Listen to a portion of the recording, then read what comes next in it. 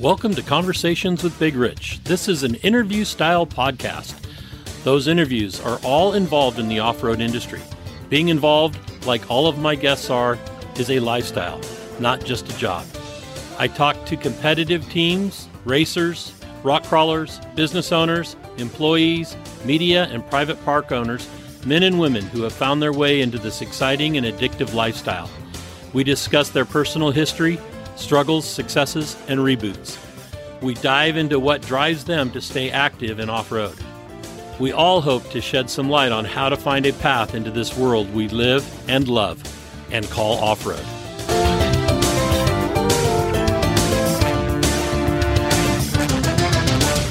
Whether you're crawling the Red Rocks of Moab or hauling your toys to the trail, Maxxis has the tires you can trust for performance and durability. 4 wheels or 2. Maxxis tires are the choice of champions because they know that whether for work or play, for fun or competition, Maxxis tires deliver. Choose Maxxis. Tread victoriously. Have you seen 4Low Magazine yet? 4Low Magazine is a high-quality, well-written, four-wheel drive-focused magazine for the enthusiast market. If you still love the idea of a printed magazine, something to save and read at any time, 4Low is the magazine for you.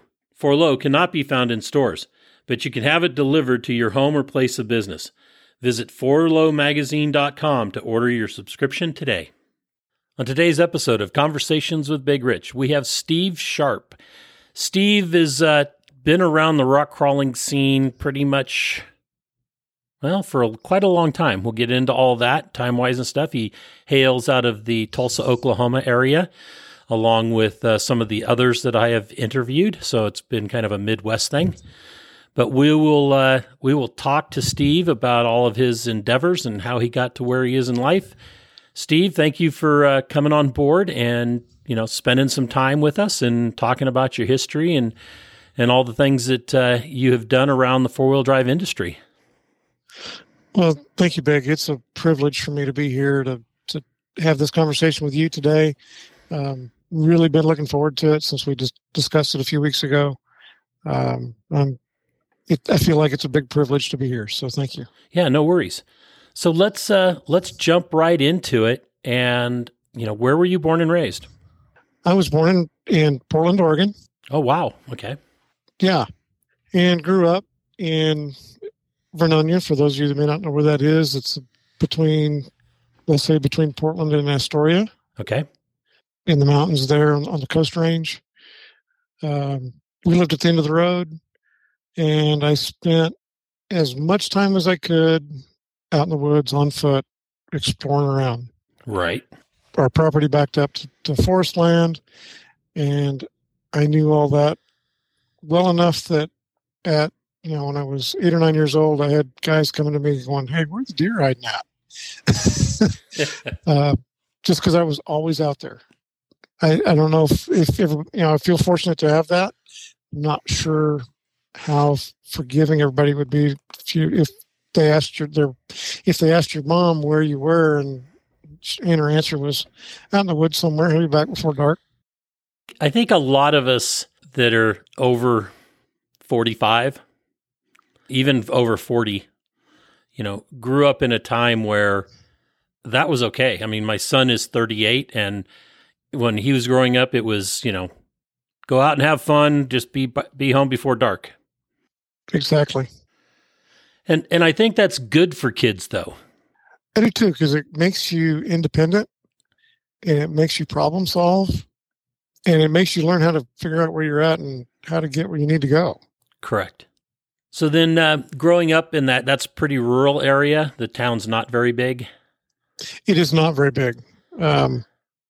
It's at the time it was, I want to say the town itself was less than 3,000 people. Okay.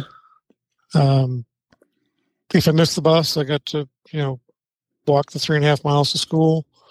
But there was no railroad track that was abandoned. All the tracks were removed, so I didn't have to walk on the road. We could just walk down the tracks all the way to school. Didn't have to do that too many times because I always got in trouble when that happened. Because you'd be late for school. Because I'd be late for school. And we were, and growing up, we were, my parents were missionaries. They did church starts in rural Oregon and the Pacific Northwest. So I had a lot of opportunities and maybe even some freedom that maybe others didn't have. And it was mostly because I knew that not only did I have to make an example, but I had to keep up the example that my dad was trying to share and trying to set, and the precedent that was going on with some of that. So it made for an interesting childhood growing up. And how long did you live in that area? We lived in that area till I was 12, and then we moved closer to Portland for another church start. And we moved to Banks. It wasn't that much further. It was 20 miles from where we were. Okay.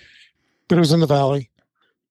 And same deal. I didn't have as much freedom there, but at the same time, by then I was starting to ride motorcycles and do things that were more geared to having, that we had space to do. So, right. And it was still rural. It wasn't like we were in downtown somewhere.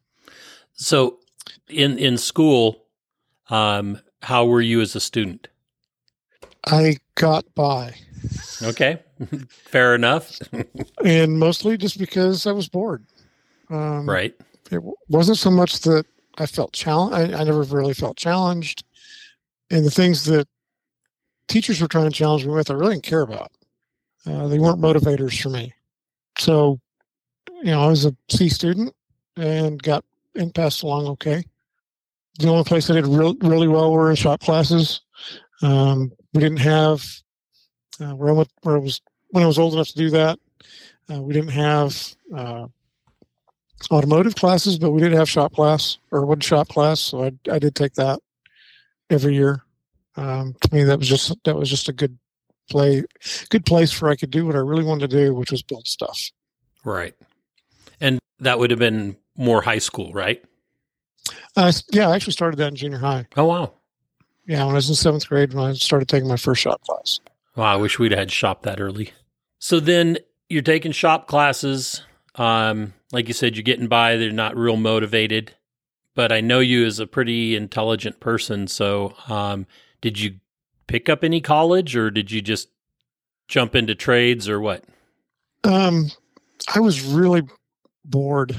In fact, my junior year, at the end of my junior year, my folks relocated to Arkansas, and I had the option to stay in Oregon and finish high school. But I was like, you know what? I need more life experience, and if I move across the country, I'll learn something. So I did. Moved to a little town called Mulberry. It's just Mulberry, not Mayberry. Yeah, Mulberry. But and you'd be surprised how much it was like Mayberry. There were, if I remember right, there were 85 students in the high school. Wow. That was quite a change because I came from a high school where there was 300 per class. Right. So that was quite a change, and it was also the high school I was in Oregon was one of the most progressive in the state, and I went to rural Arkansas. I made honor roll first time in my life. Wow. Okay, that's a change. Yeah, that was a change, and I slept every day because I worked all night. I don't know how I did it. It's okay. I can remember being asleep in history class, and the superintendent of the school happened to walk into the class, and he asked the teacher, he says, "Why is he asleep over there?" And the teacher grabbed his ruler and he walked over and he whacked on my desk, and I snapped up to attention, and he asked me a history question that he'd just been talking about, and I told him the answer, and he said, "He knows the answer. That's why he gets to sleep." That's fortunate. And I had this, we got grades in that class for having notes from his lectures, because it was he kind of ran it like a college course. And the young lady that always sat behind me always was more than happy to share her notes with me. So that made that easy. That's excellent. Yeah. So why was she willing to share her notes? I never got to really find that out. Okay. And it may have been because between changing states and stuff, I had the classes were in different orders. So the history class I was in was actually a sophomore class instead of a senior class. So I was in there with all the sophomores. Okay. So that could have been part of it. Makes sense. But I don't know. Did you participate in any athletics? I did not. I was always asked to by my PE coaches because I was a runner. Just for fun, I would run. I didn't think anything of running 20 miles just for something to do. I always ran cross country. And the steeper and rougher it was, the better I liked it. Okay. Consequently, today, you can understand where my knees are at. Yeah. There's no more running or jumping. It's everything's very controlled now. Understood. That's why I attribute my no running to anymore, is because of all the running I did when I was younger. Now it was other sports that I played that damaged them, but I've never loved running, even when I did run all the time. I have a sister that's an avid hiker, and she asked me one time why I didn't. Because she knows I love being out. She knows I love hiking, love the whole thing. And she asked me why I didn't hike more. And I said, well, do you remember, and she's hiked the same trail that I used to run. And I asked her if she remembers hiking up the trail up to White Rock. She's like, yeah. She said, that's brutal. I said, yeah, I used to go run that after church on Sunday, both ways. Up and down. And she's like, yeah, I go up that and overnight and come back. Right. So it's a cumulative wear and tear. Yes, exactly. And I did that up until I was in my early 20s. And I had a pretty serious accident doing that. I actually slipped or tripped and fell and landed on a big rock. Wound up breaking 2 ribs. Fortunately, didn't puncture a lung, but I still had 8 miles to get back to the truck, and I was by myself. Wow. That kind of put an end to my running days, at least like that. And then I got where it just hurt all the time, so it hurt when I did it. So I quit running. But I do still walk as much as I can, hike as much as I can. But that's really what got me started doing motorsports or rock sports was, I have since gotten married. My wife has some health issues that prevent her from having the stamina to be out and about, but she loves being out and about. And that's when my off-roading addiction really got going was after I got married when I was in my early 20s. Okay. Early 20s, you said? Yeah. Okay. And, how did that play out? It played out really well. I'd always been outdoors, always been in the dirt, always rode dirt bikes and rode four-wheelers and done things that, kept us out, it kept me out there. Of course, being young, I didn't have any money, so it took a while to get where I was able to. So I was in my late 20s by the time I really got serious off-roading. But that's been huge. And it's not only, and you are correct, it is a lifestyle. And when it becomes important enough that that's what you just dream about doing all the time, it gets where you do it a lot. Right. You figure it out. Yeah. You figure out how to make it happen.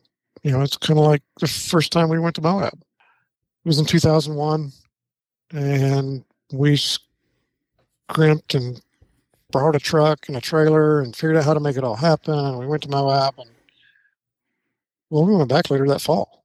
I've been back last I counted, it's getting close to 30 times since 2001. Nice. That's probably my wife's favorite place. It's right up there with that for me. Just because I'm comfortable there. It's homey.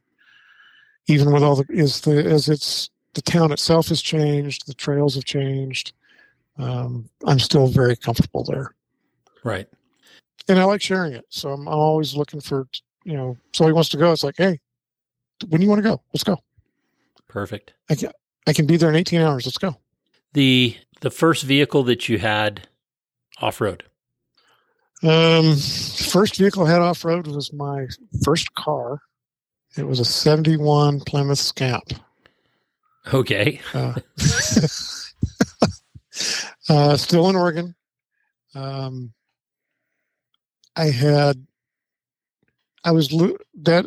always kept getting asked by my dad, how come you always need tires for your car? Because I'm wearing them out. And I was wearing them out because I was running up and down dirt roads out through the mountains and logging roads and all kinds of places that, I probably shouldn't have been, maybe shouldn't have, whatever. But we did it. Never really had any big issues or anything, but I sure wore out a lot of tires on the dirt roads. Right. Of course, then, I still didn't have any money, even though I was working all the time. So I was always buying the cheapest tires I could find, and, they don't last as long. We all know that. Yep. So what was your real first off-road vehicle? It was a 72 K5. Okay. That was my own very first off-roader. I got late in high school, through my early 20s. I got heavily involved in drag racing and the show car scene. Even though I was still taking my show cars out and, going out in the hills on the weekends when I wasn't at a show. I was heavily involved in that. And that's where we'll get into some of that later, but where my chassis design and love for some of that came from. I got hooked up with a body shop that specialized in 50s cars, and they were needing help doing a subframe, and they figured out that I could read a tape measure, make things square, and I could run a welder. And so I started doing subframes for them. And I learned a lot doing that. And was that still in Arkansas? And that was in Arkansas. Okay. I learned a lot. The gentleman I worked for had a motto of, it was painted on the wall in the office. Anybody can do a restoration. It takes a real man to take a perfectly good car and cut it up. And we did. We took, we made some really beautiful street rods. He had two at the time. He had a Riddler Award winner. And since he's had a couple more. So it was a real privilege to work there. And I went there just because I liked the cars. I started sweeping the floor. And where did you get the welding skills? I got some of that in high school. And then I also had our next door neighbor owned a muffler shop. I spent a lot of time in his shop after school and in the evenings working other jobs, welding on stuff. Okay. So then when were you able to take shop classes that provided when you were in Arkansas, where you got into that?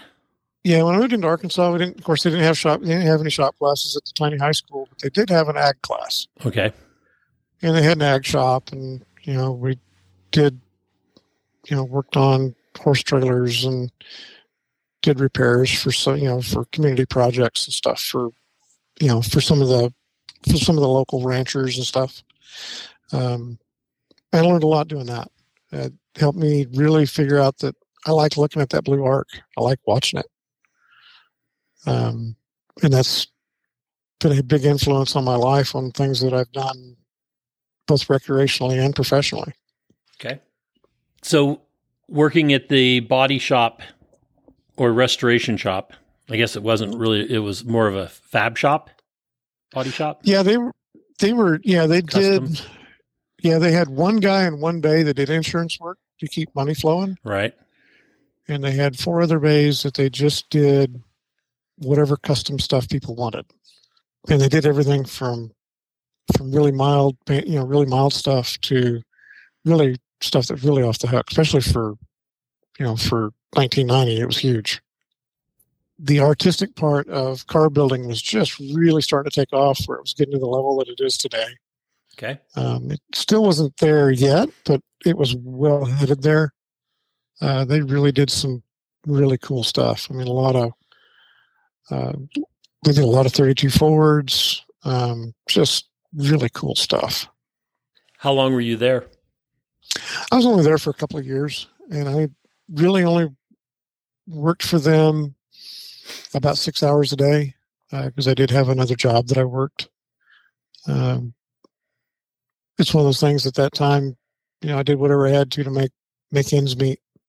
What was the other job? I worked for a building maintenance company. I was just a janitor. Okay. Learned a lot of stuff about how to manage people there and how to deal with people.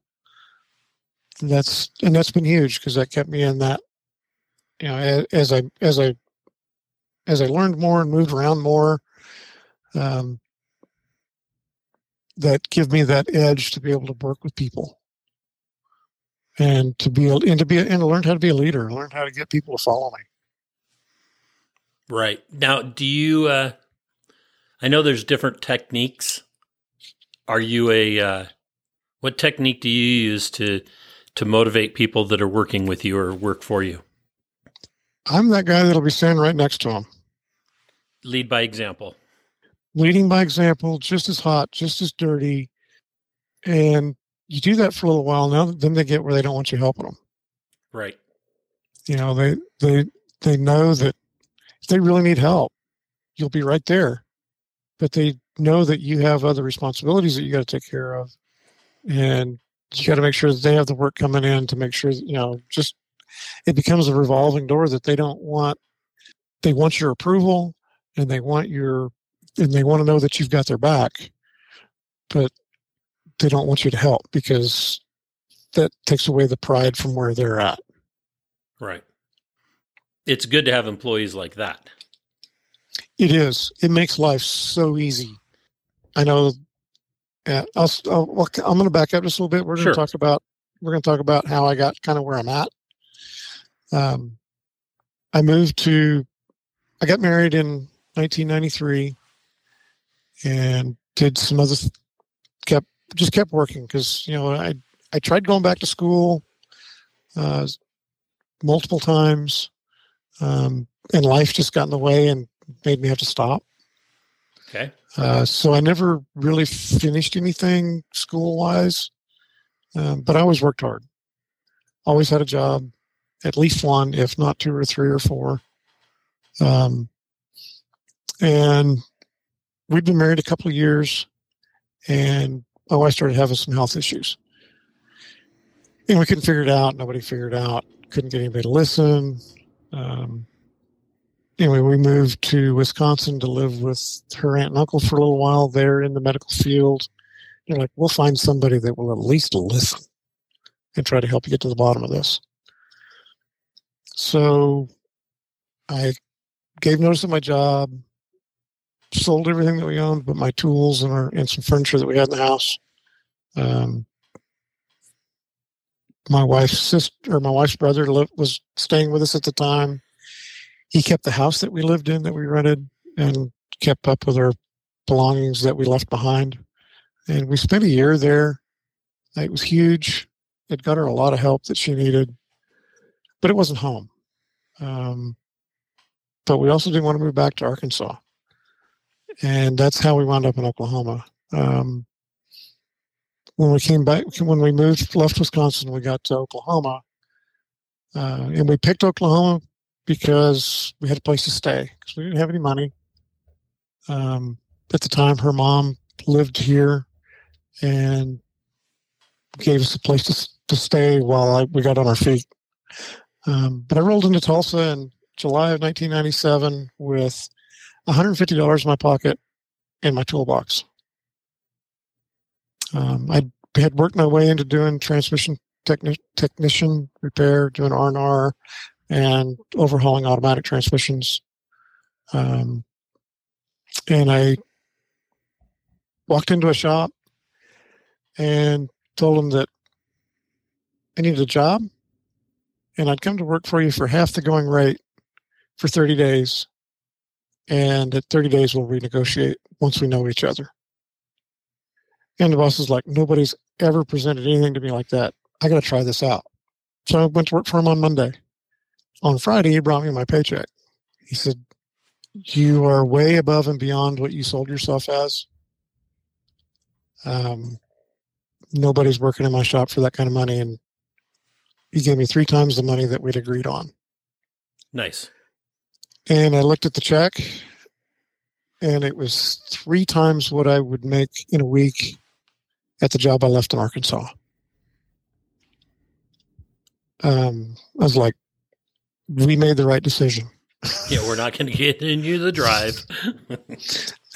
we made the right decision. Because in Arkansas, I was doing the same job, but I was the shop foreman. I ran the shop when the boss was gone. And I worked a lot of hours at that shop. And I still made 3 times as much. And I worked 8 hours a day. Nice. Yeah, I really thought we'd hung the moon. Yeah. But I got to looking at that. About 6 months later, I had to look at all the people I was working with that were 50 or older. I made the same money they did, and they were all broken. I'm like, this is great. We're making good money, but one of 2 things has to happen. I either have to own this place, or I got to find a different career path. Yep. Because this is not sustainable for me to do this kind of work for the next 40 years. It's just not. And my father-in-law was a manufacturer's rep for a fire protection supplier. And there was a new fire protection distributor opening up in Tulsa, and they needed a truck driver. Like, well, I know how to drive truck. I can do that. So I went and talked to him, and I went to work for him. It was a very good decision. I'm still with that company. In October, it'll be 25 years. Wow. Excellent. I came real close to leaving once, but we'll get there. But that set me up and allowed me to grow and to finance the lifestyle that we wanted to have. How was the pay comparably to the job you left at the transmission shop? I made $1 an hour less. Okay. But that was very short-lived. 18 months after I started there, I was no longer a truck driver. I was only a truck driver for about 2 months. I started running the warehouse, then I started running the counter, then I started doing inside sales, and I was there 18 months, and I was the branch manager. Wow, very good. Yeah. At that point, I really felt like, hey, we're really doing well. So I really started to, what I did was I took my old show truck, which was a 2-wheel drive 72 K5. And I had driven it for all that time. I'd been driving it for 10 years. And it looked like it had been driven for 10 years, been driven hard. I did a lot of stuff with that truck. Did drag racing with it. At one point it had in the early 90s, it had a 496 in it. It hauled the mail quite well. It was stout enough that it really made a friend of mine mad. He had a big block Camaro that I towed to the racetrack, and we lined up after we got to the racetrack, and I beat him. And you towed him there. That's awesome. And I towed him there. It was really hard for him to put the car back on the trailer and let me tow it home. I would imagine. And I had, I had plenty of best of show trophies. It was a beautiful truck at one point. It had gotten wrecked at one point. We just kind of put it back together so we had something to drive. But it was like, I want to make that truck 4-wheel drive. we got to get out and do what I'm, by this point, my wife's bugging me about getting out more, and she knows that we can't go hike because she doesn't have the stamina to do that. So I converted that truck to 4-wheel drive, and it's been I still have parts of that truck around. We'd actually wheeled it until it was absolutely unidentifiable. But I have no regrets of taking that truck and converting it to 4-wheel drive because it set us up for life. We've met some of the best people. I've had some of the best opportunities that are unimaginable. And they were all started because we took that truck and started playing in the dirt with it. Because the off-road community, I know it's been said a bunch, is different than any other community I've ever seen, ever been around. They're genuinely good people for the most part. And then it becomes not so much the wheeling's important, but it's as much about the people. Every person that I can genuinely call friend, I've met 4-wheeling. Every one of them. And some of them that I didn't meet 4-wheeling, well, they're 4-wheeling now. Right. So it has been an awesome experience in life. I know that we've talked a little bit about what I've done recently. We sold our house and moved out onto a piece of property with my best friend, and he and I owned a bunch of that together, and built a house. In today's real estate market, there's no way I could afford to live where we're at today with what I have access to. And I met him 4-wheeling. Yep.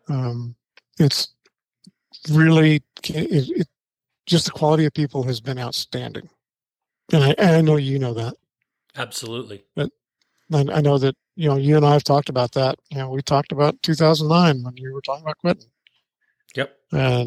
And when Shelly came in the picture and you changed your mind, I went, first time I went and met Shelly, I just went and hugged her and said, "Thank you for taking care of Rich. He needs that." I did need that. I was on a destructive path up to that point. Yes. But you were always fair. You were always honest. And you were always respectful. Well, I appreciate you saying that. I was also kind of a dick at times.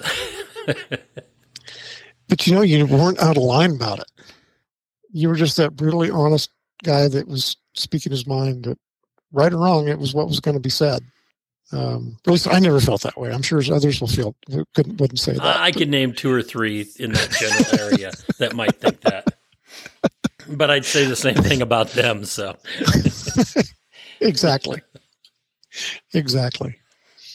But kind of back to my professional life, in that, we were a supply house. We distribute fire protection stuff for buildings. We do waterborne sprinklers. Okay. So I deal with a lot of rough individuals, a lot of contractors, a lot of pipe fitters. But at the core of it, if you serve people and you treat them with respect, that's what you get back.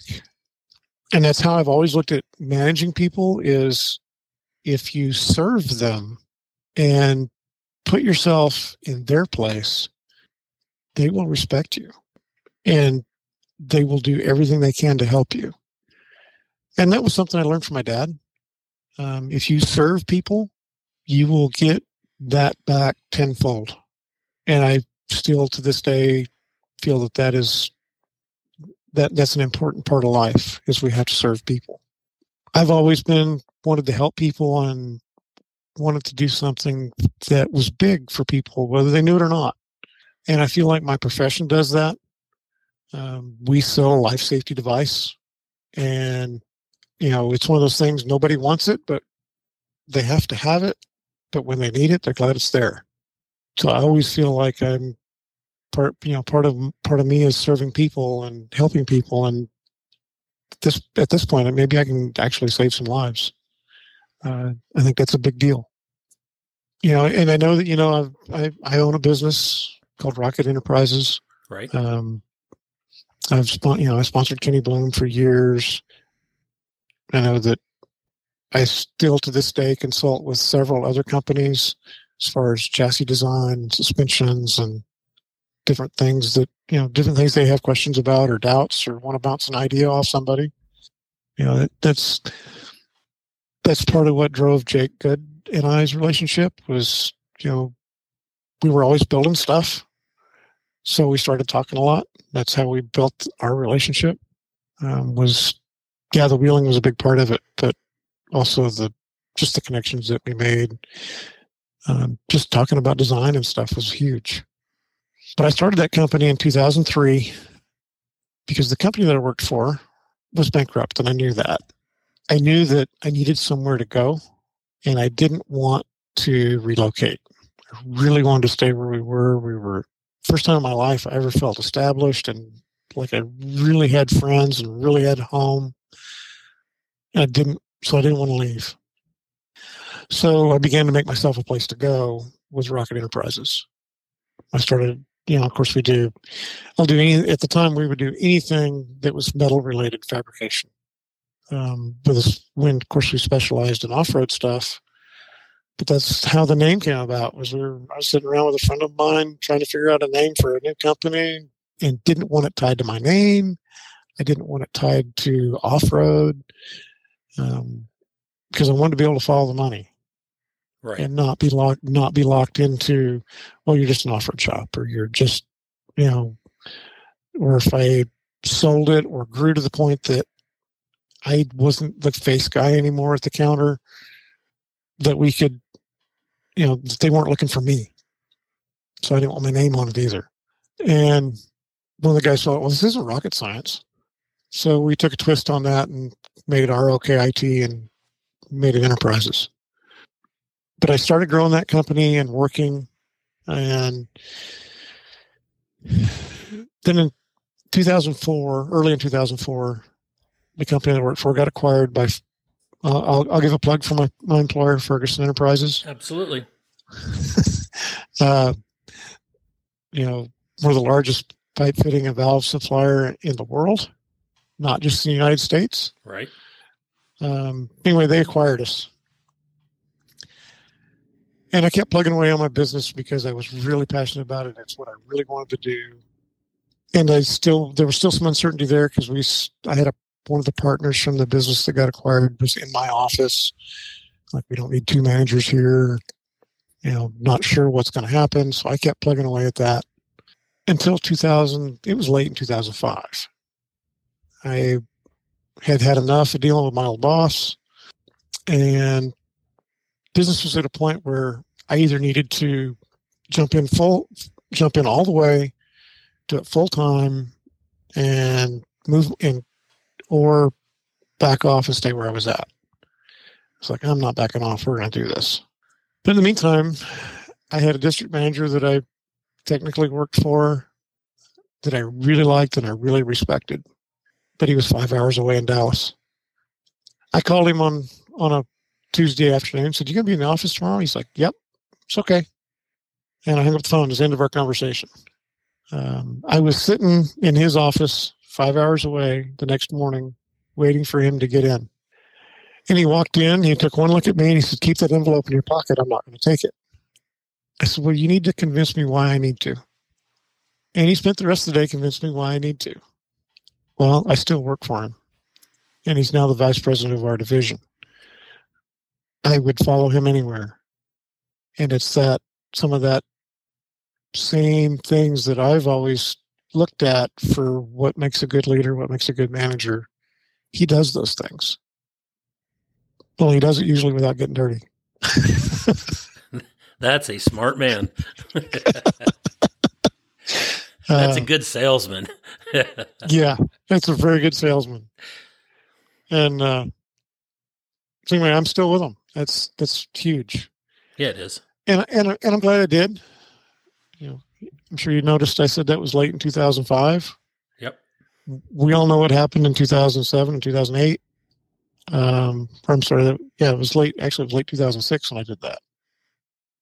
We know what happened 18 months later. I probably would not have survived. Not that being in the Midwest that it got that bad, but it sure took up everybody's extra spending money. And as a small fabrication shop without very many commercial clients, that would have been tough to survive. Right. But on the upside, it's allowed me to keep that business going as a hobby. And I have made just enough over the years to help finance some trips and building some of my own stuff. It's genuinely a blessing that I get to do what I'm passionate about, both professionally and for a hobby. I really feel like if I had made it, taken Rocket to what its potential was, that I really would have lost interest in my hobby. I genuinely feel that. And some of that's from some of the big builds I've done since then. I know you remember Dan Gable? Yes. He came to me and wanted to he was really trying to get Jason Polly to build him a car.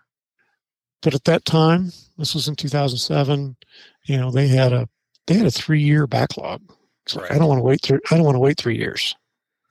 He said, "Do you want to build one?" I was like, "Sure, we can do that." And it started out that we were just going to do a rolling chassis. And he paid for it up front. And because he wanted, it's the end of the year, he's trying to spend money. So I took that, and the more I thought about it, knowing the time constraints that were going to be put on that and the time involved in doing that, I almost cashed the check and took it back and handed it back to him.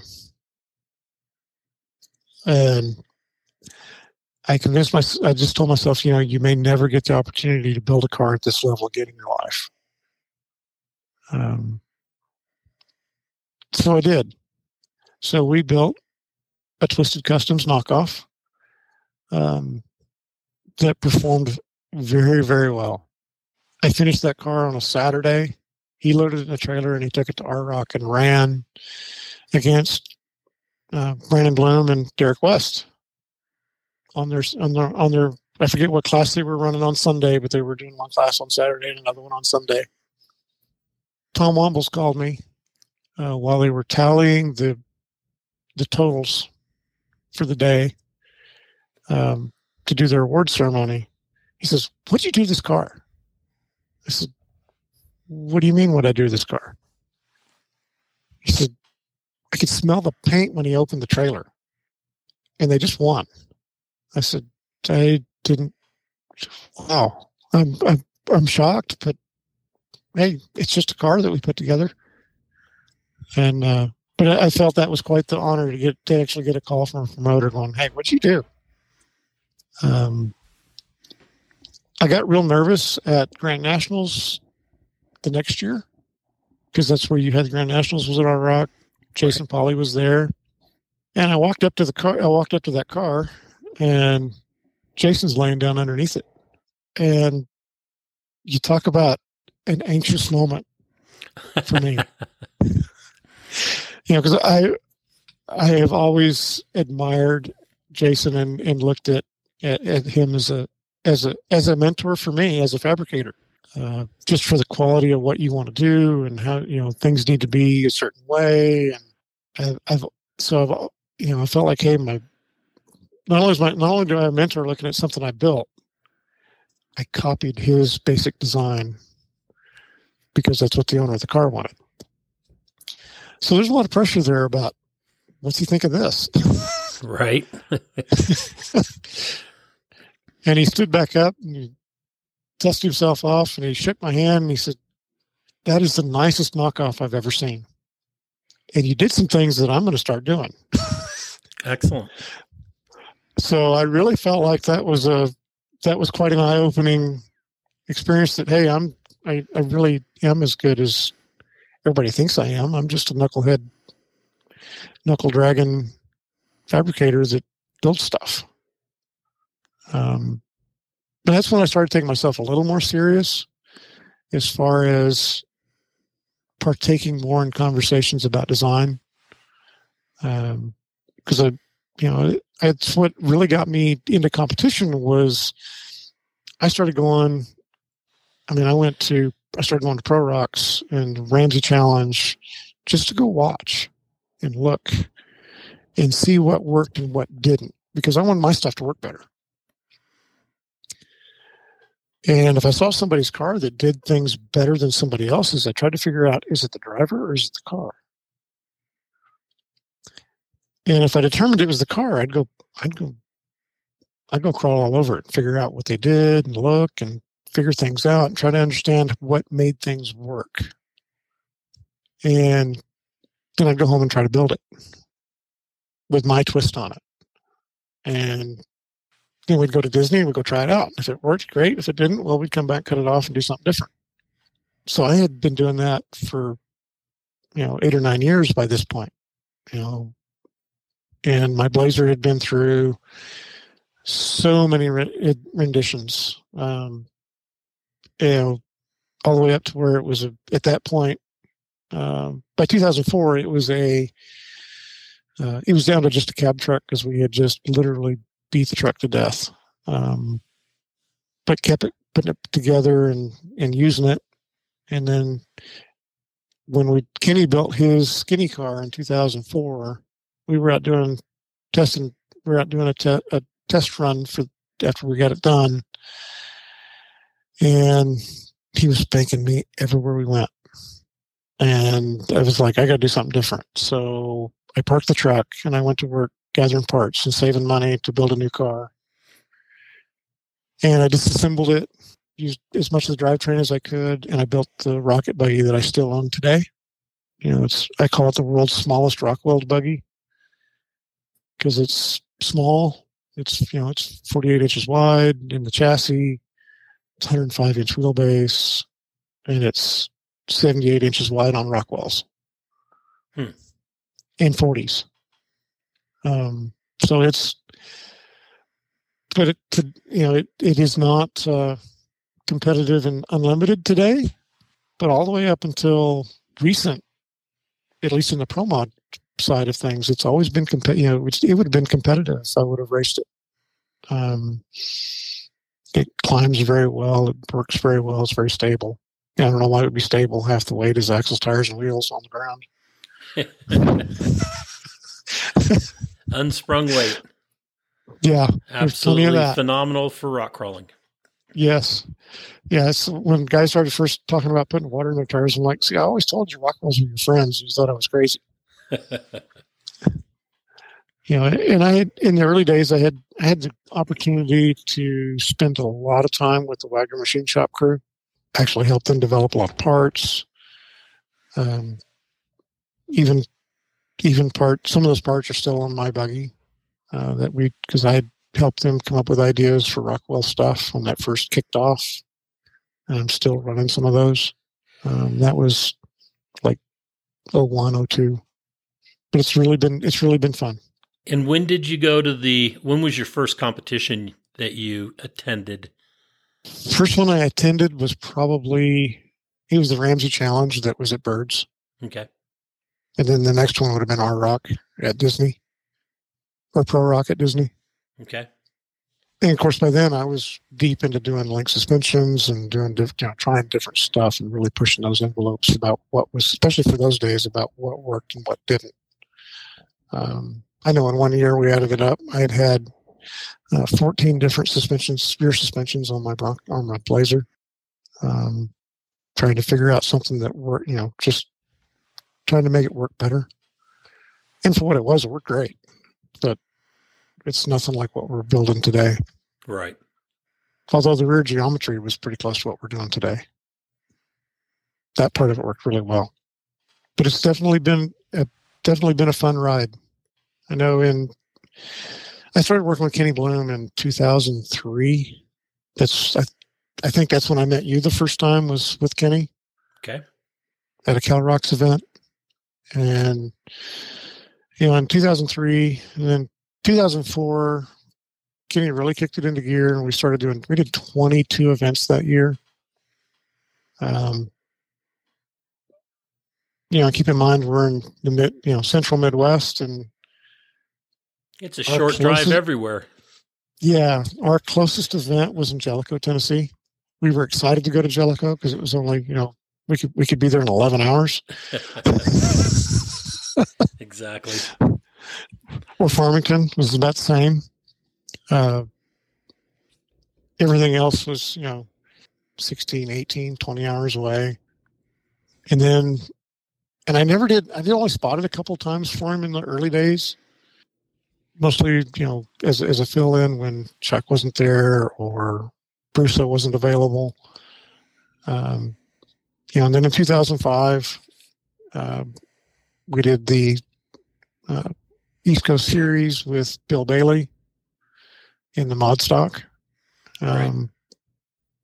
I was actually using his TJ as a test bed for a lot of parts I was developing for Rocket. And because I knew that building stuff is great, and that's where my heart is, but you got to build parts. That's really where you make a living at. Right. And building vehicles is just a fluff unless you can get where you're doing enough of them that it's profitable. So I was using his Jeep as a test bed for a lot of stuff. We never did do really well, but we didn't do bad either. We were, we had a lot of podium finishes. I don't think I've ever finished third so much in my life. Because, Dan and Derek were hard to beat. Yes. We only beat Derek once. And it's just because he had a bad day. But then by the end of the season, Bill kind of lost interest because he was really wanting to do a buggy and go to Pro Mod and continue on. But he took a really, really bad role at Boyd at the Nationals in 2005. And that really took the wind out of his sails. After that, he was finished. He just couldn't do it. Have all the respect in the world for that. It was hard to get him back in the seat after that. Okay. And that's why we didn't see Bill anymore after that competing. Always wondered. I still talk to him. He's still, he's moved back to Missouri. He's doing really well. But yeah, he just, that role really took the wind out of his sails. He's back to doing some trail riding and stuff again, finally, but has no desire to compete or do anything really, really extreme.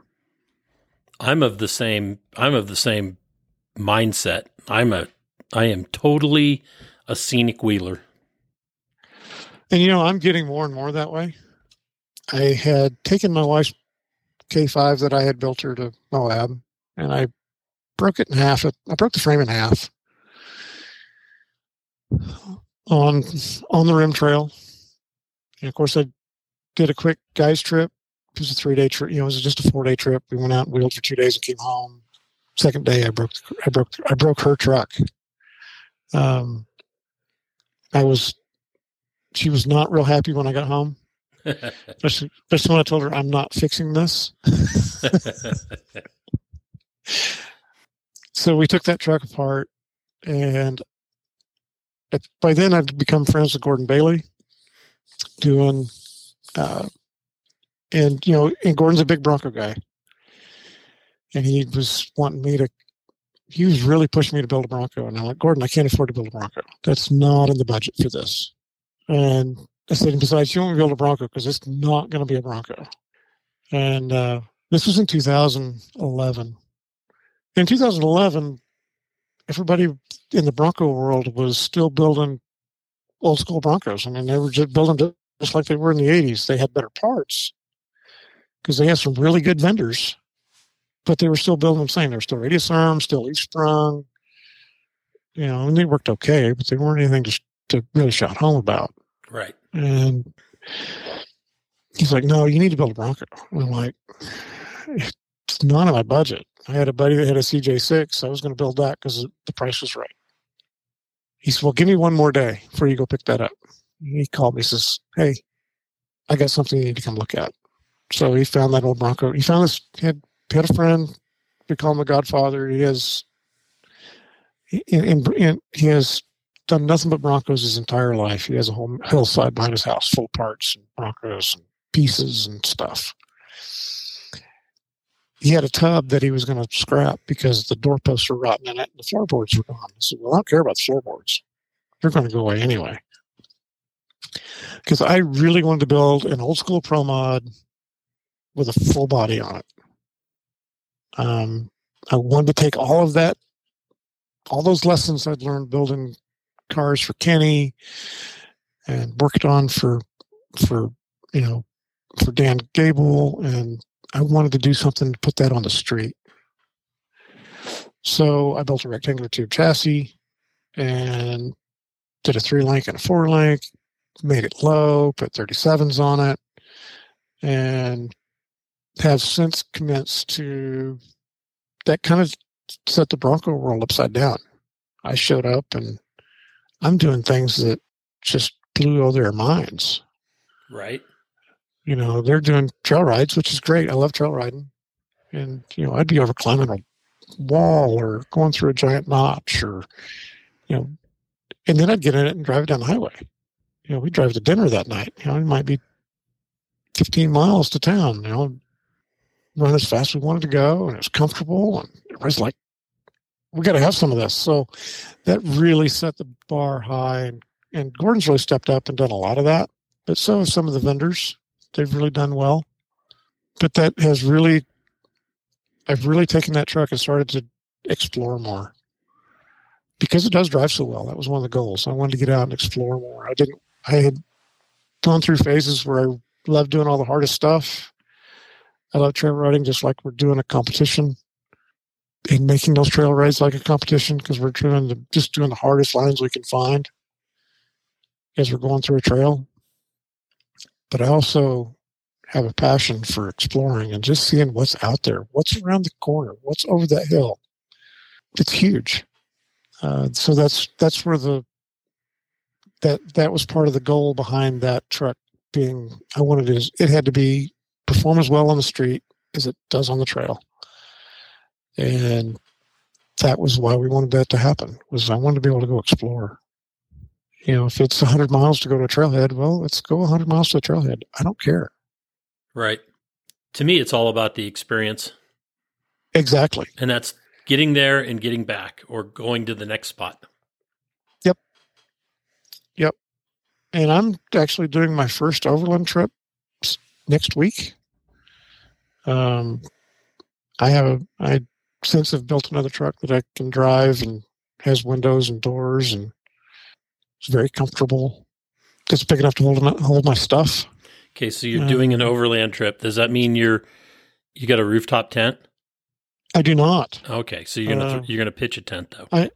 I have an RTT. I have a rooftop tarp. Perfect. Okay. Yeah, I can just throw a little frame over the back of the truck, throw a tarp over it, and got a place to sleep. Perfect. That's dry. Hopefully it's not wet anyway. But so yeah, I'm gonna try that out because there's some stuff I really want to do that requires that I spend some nights on the trail. I really want to do Rimrocker and Pocatelli in one big loop. Right. And in Moab, I really want to do that.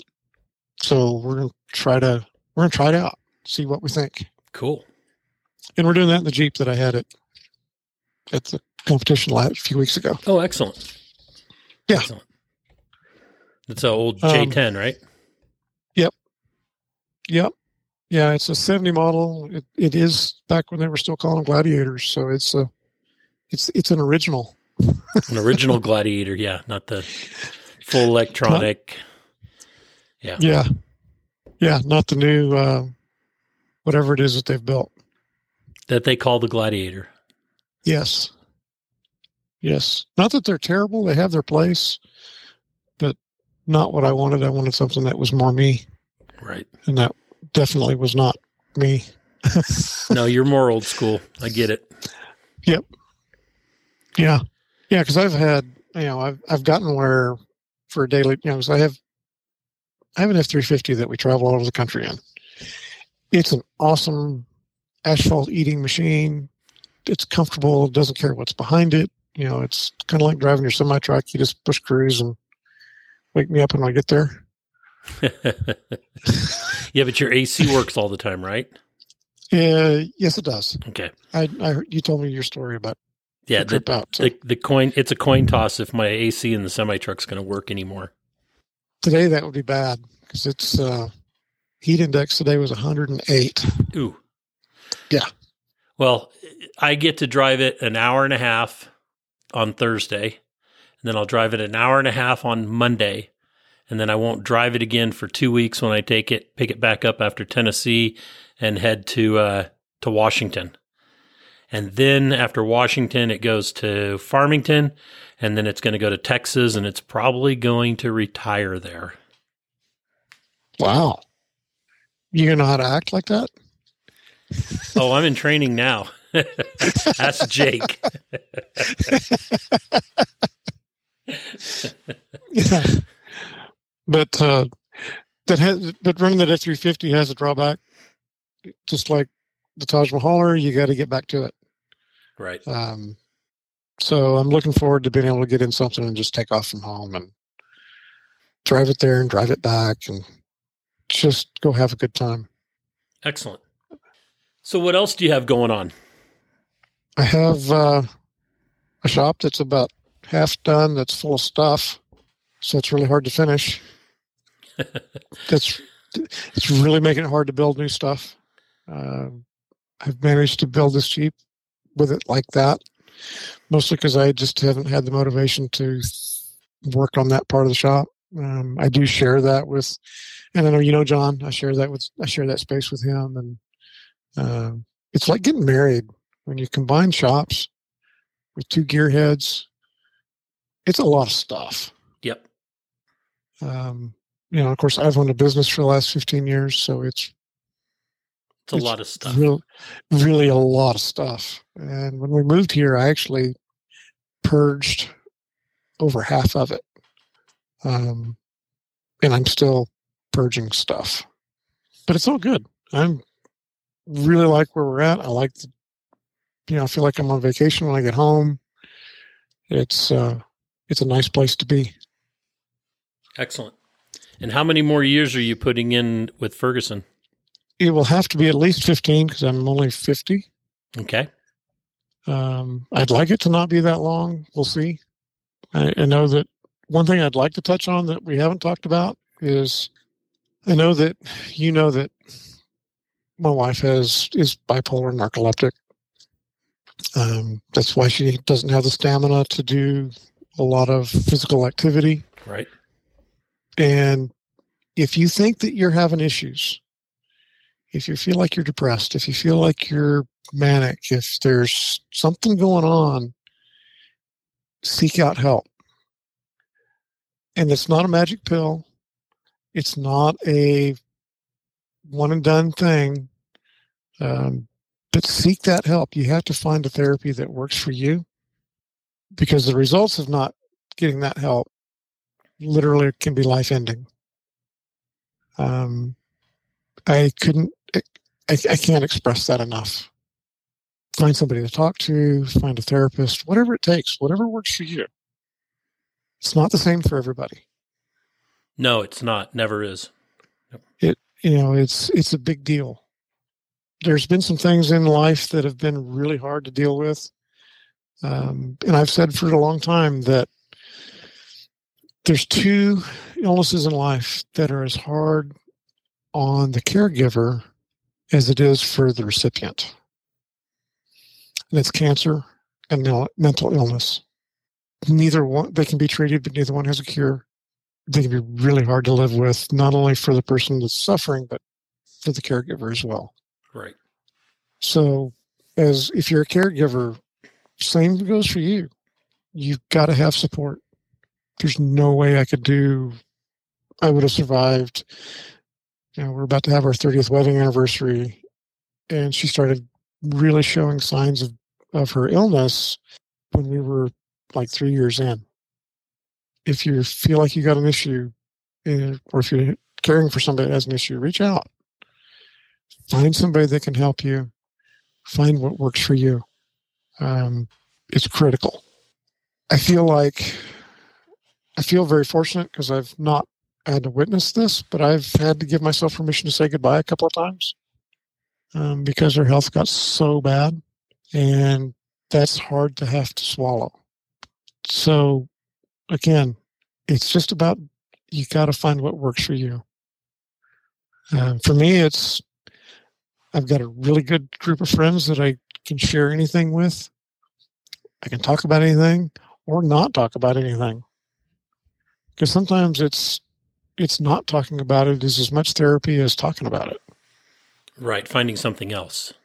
Yep. I know that, one thing I learned with Jake when Amanda got sick was I promised him that I would never ask him how she was doing. If I really want to know how she's doing, I got her phone number, I'll call her direct. And it wasn't because I didn't care, but it was because I did care. Right. Sometimes when you're in that position, you have to have an outlet that you can have a conversation that doesn't revolve around the other person's illness. It's very important that you get that you have that ability, because you have issues too. Right. You got to be able to step away for a bit. Yep. You got to be able to step away. And I loved Amanda like a sister. And that was really hard for all of us. And that was a big deal. Jake and I live 5 hours apart. And when she was at home in hospice, I drove to their house at least once a week. Just to check on him, check on the boys, check on his parents, and get to hold her hand one more time. So if you've got trouble, got issues, seek help. I'm going to say that till I'm blue in the face. I know that it seems redundant, but sometimes it's the easy things that we forget about and don't deal with that become hard. Right. So what else you want to know, Rich? Well, let's talk about what you want to do in the future as far as getting out and exploring. What's on your list? I really want to go to Baja. Talked about it for years, have never had the right opportunity. And then, of course, with the ups and downs of the political climate there, sometimes that gets hard, especially when you don't know people that go and are familiar. Right. And I really want to go to KOH again. Or actually, I've never been to KOH because up until a few years ago, part of my job required that I be at work that weekend. Oh. So, yeah, you can't miss, your only excuses to miss inventory is a death certificate or hospital bed. Right. So, yeah, going to KOH was never one of those things. Should have asked Dave to change the date. Good luck. Yeah. And I could do that now. I'm in a different position, a different role. I could make that. I could take care of that now. But good. But at the same time, Derek's retired, Kenny's retired, so I've lost some of that drive for some of that. Right. Just because, again, the sport is great, but it also comes back to the people. So that's part of that as well.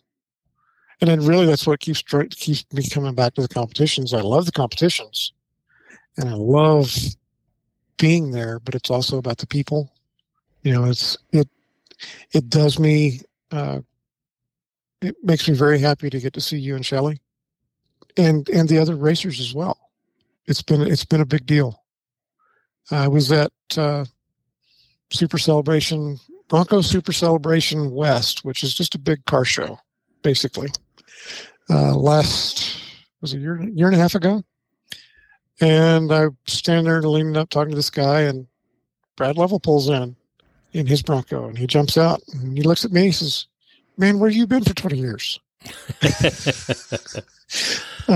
Tulsa. So you get, yeah, I've been around.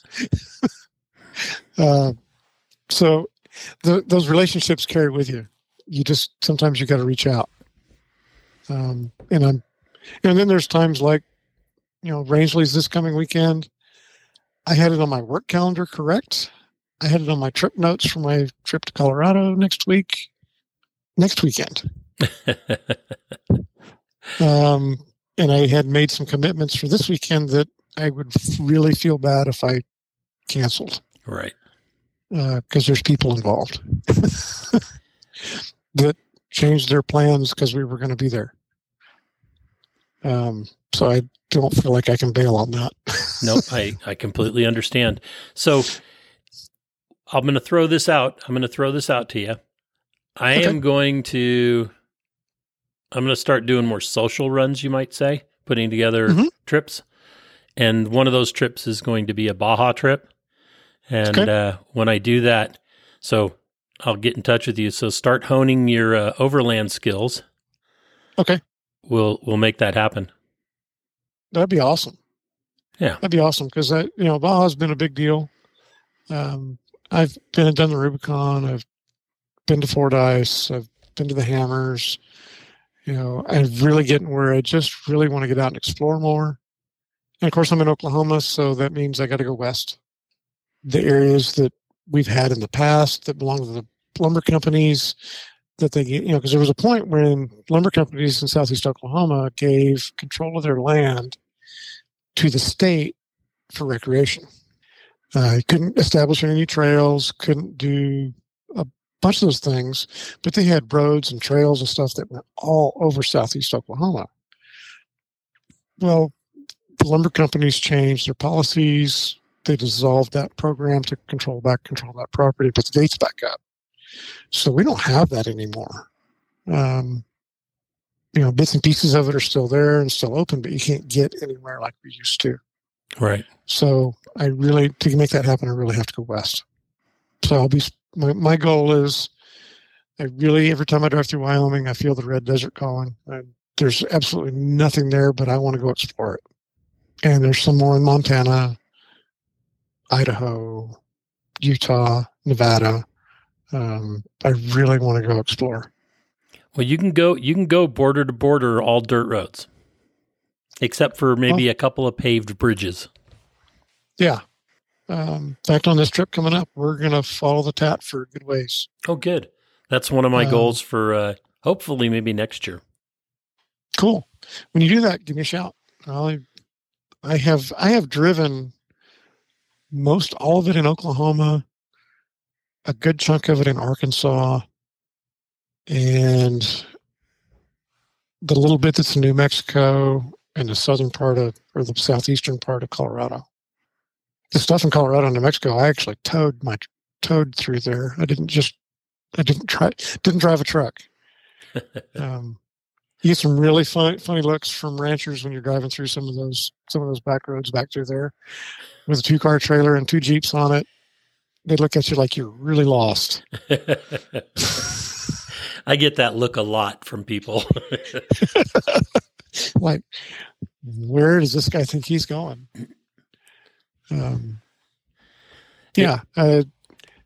It's incredible when you get, some of them want to talk to you. Oh, absolutely, because they never see anybody. Yeah, I've had some of them wave me down when we're out, especially out there where we're doing something weird like that. And they're like, what are you doing? Where are you going? Something going on. But they're usually just curious because they hadn't seen anybody in a couple of days. Right. Yeah, the Trans-American Trail is what we're talking about. It goes from Georgia to Oregon, and there's offshoots in various states.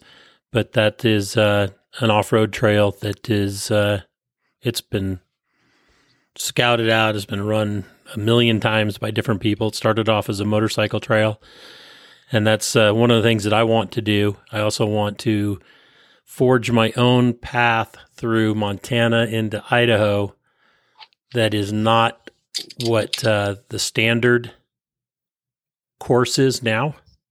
I've got a route mapped out that is different from what everybody else has driven. I have no idea if it's drivable or not because during the summer, I'm always been busy doing events and traveling back and forth across the country, and I am not going to be able to do Montana in the winter. So, no, that wouldn't be advisable. no, not in a Jeep. Yeah. Or not in a pickup. Maybe a snowcat. Yeah, I was going to say the Raptor won't be very happy with that for very long. No, it wouldn't be.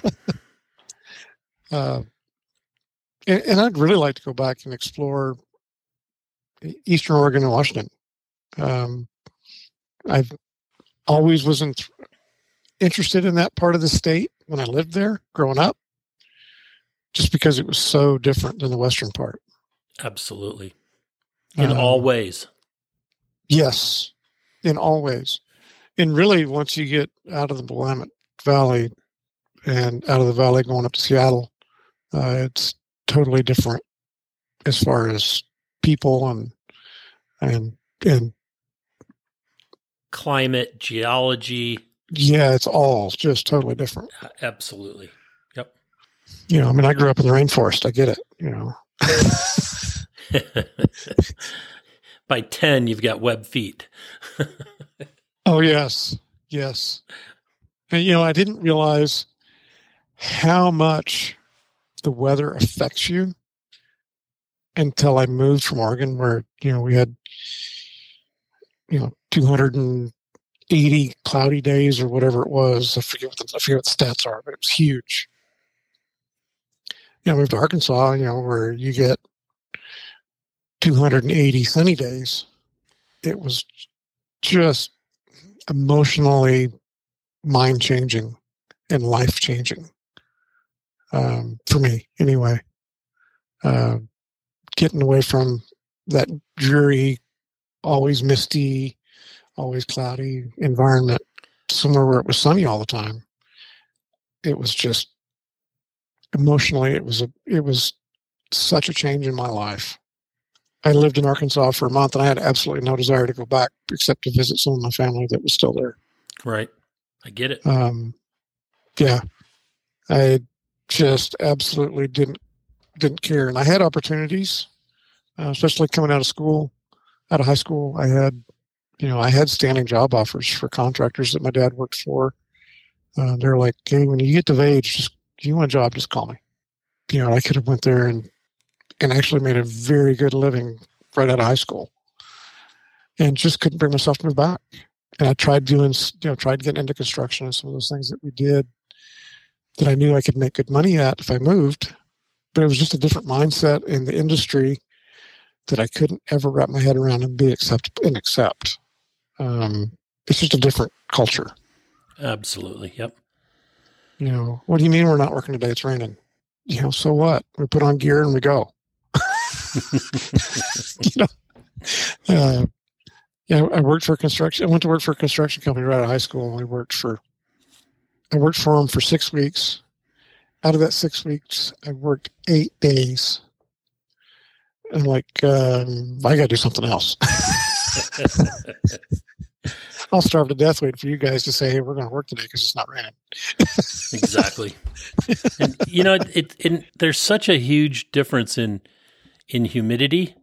Like I tell people, where I grew up in the San Francisco Bay Area on the coast, it could be, if it was 45, 50% humidity, it was raining. Oh yeah. Or like you talking about the mist. And then I been in Arkansas, and it's 98 degrees and 100% humidity, and there's not a cloud in the sky, but you can chew the air. Yes. And you're swimming in your underwear. Yes. Yeah. So, it's, I prefer dry over that heavy chewable humidity, but I don't want it to be raining. Correct. And I'm the same way. I'm getting old and cranky anyway. Yeah. I get it. It's like this house we built, I actually heat and air conditioned the garage. When I'm building stuff, I'll go do heavy fab over in the shop, do all the cutting, grinding, welding, all the dirty stuff over there. And then I bring it to the house, put it in the garage to do the plumbing and the wiring and the finish up, just because it's it's so much more comfortable. Right. What you accepted at 30, you don't accept at 50. Exactly. And then you don't accept what you did at 50 at 60. Right. And I'm finding that to be more and more true. Yep. Well, cool. Have we missed anything? Not that I can think of. Okay. Other than we need to get together and go do something fun. Yes, I agree. Well, I'm definitely going to be doing the TAT, and that'll probably even be before a trip to Mexico or to Baja, unless I go down to race Nora, and that's on the list, the life list, you might say. Yeah. So we'll make sure that happens.